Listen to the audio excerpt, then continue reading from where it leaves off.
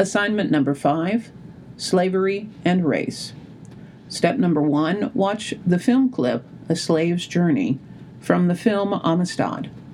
Please be aware that there is violence and nudity in this film clip. Step number 2, read Drawing the Color Line from the book A People's History of the United States. As always, please try to have 5 things from each of your readings to discuss on discussion board. Step number 3, read Slavery Without Submission, Emancipation Without Freedom, found in Howard Zinn's book, A People's History of the United States. When thinking about what you have been taught in previous classes, does it in any way match what these readings on slavery and race have revealed to you? Step number 4, complete the discussion board assignment. Your discussion board responses must be submitted to both SafeAssign and the discussion board. So, how many of you have car insurance? If you have a car, you have to have car insurance here in Texas. And even if you don't have a car, you at least know what the purpose of insurance is. Do you not? Of course. Stick with me. You'll understand where we're going with this in a minute. Please compare the version of history in your readings to this depiction of a slave's experience being captured and then shipped across the Atlantic in the Hollywood film Amistad. Are they the same? Or is the Amistad version too harsh? Or is it too clean and nice? If you're like most of my students, you'll probably be thinking to yourself that it was probably accurate, but there may have been some exaggerations here and there in the film clip. Well, truth be told, what you watched was kind of the Disney version of the slave trade. Source after source from this time period tells us of the unimaginable horror that was the slave ship, and yet most of us grow up never knowing most of this information. Most of us grow up never knowing how truly horrifying the slave's experience was. But if we were to go back through this film clip and compare it to reality, I think you might begin to understand just what I'm talking about. The moment of being captured. Most of us have heard at one time or another that Africans, quote, sold each other or, quote, sold themselves into slavery.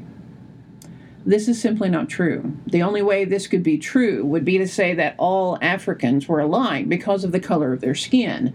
And we know this is not a reality. What was really happening was enemies were selling enemies into slavery. It would be like me selling an Al-Qaeda member into slavery today, or maybe a Canadian, if we happen to be at war with Canada, of all places. The capture, though, was one of the most frightening parts of this voyage. Imagine being hit over the head and blacking out, and then waking up in a cage on a beach, surrounded by people and things you do not know, unable to communicate with the people around you because they don't speak the same language you do. And then you are taken aboard a very large ship.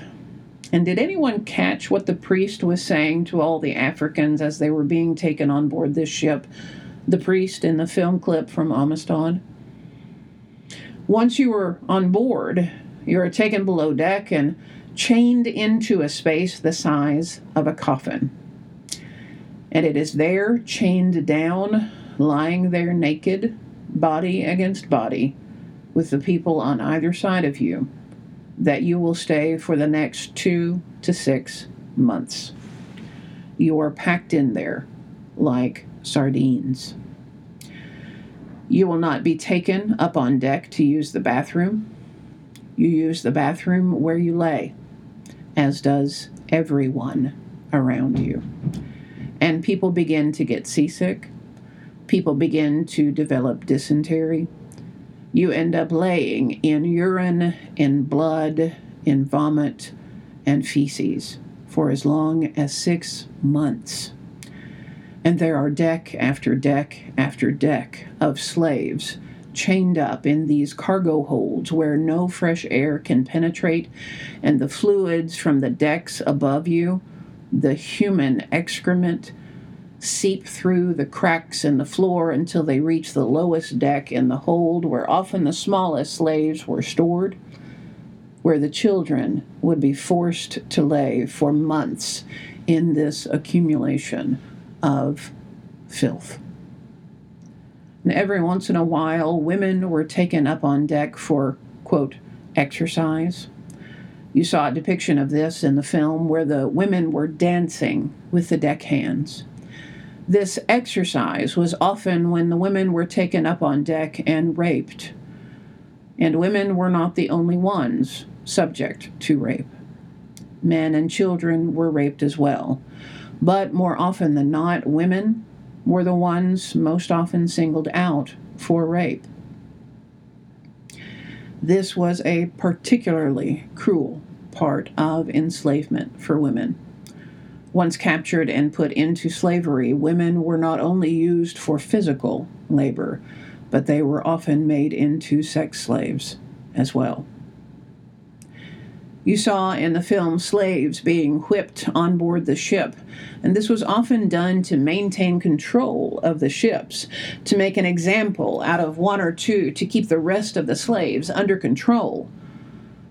What you did not see was what happens to flesh when it is whipped with a cowhide. Once you reach 10 lashes with a whip like this, the entire back is lacerated. 20 lashes and your back begins to look like hamburger. 50 lashes and you are down to bone. One other incident you saw in the film that I will touch upon: the slaves tied together, tied to a bag of rocks, and then thrown overboard. This was often done for many reasons: to lighten a ship that was maybe running too heavy, to get rid of sick slaves, to diminish the number of mouths to feed if food rations were running low, to make an example of a few, or any other of a number of reasons. What was not covered in the film, though, was this. Often, slave traders had their cargo, the slaves, on these ships covered by insurance. But the catch was that insurance companies would only pay out for slaves that were accidentally lost at sea. And I'll let you guess what this particular practice led to. Suffice to say, of the 50 million Africans lost to the slave trade during this era, it is estimated that half of them were, quote, lost at sea.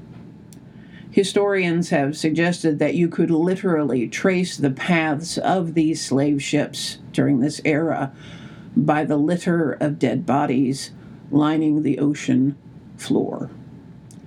25 million people lost. Between the 100 million Native Americans killed and the 25 million Africans lost at sea, it kind of begins to make the Holocaust of World War II seem minuscule by comparison, doesn't it?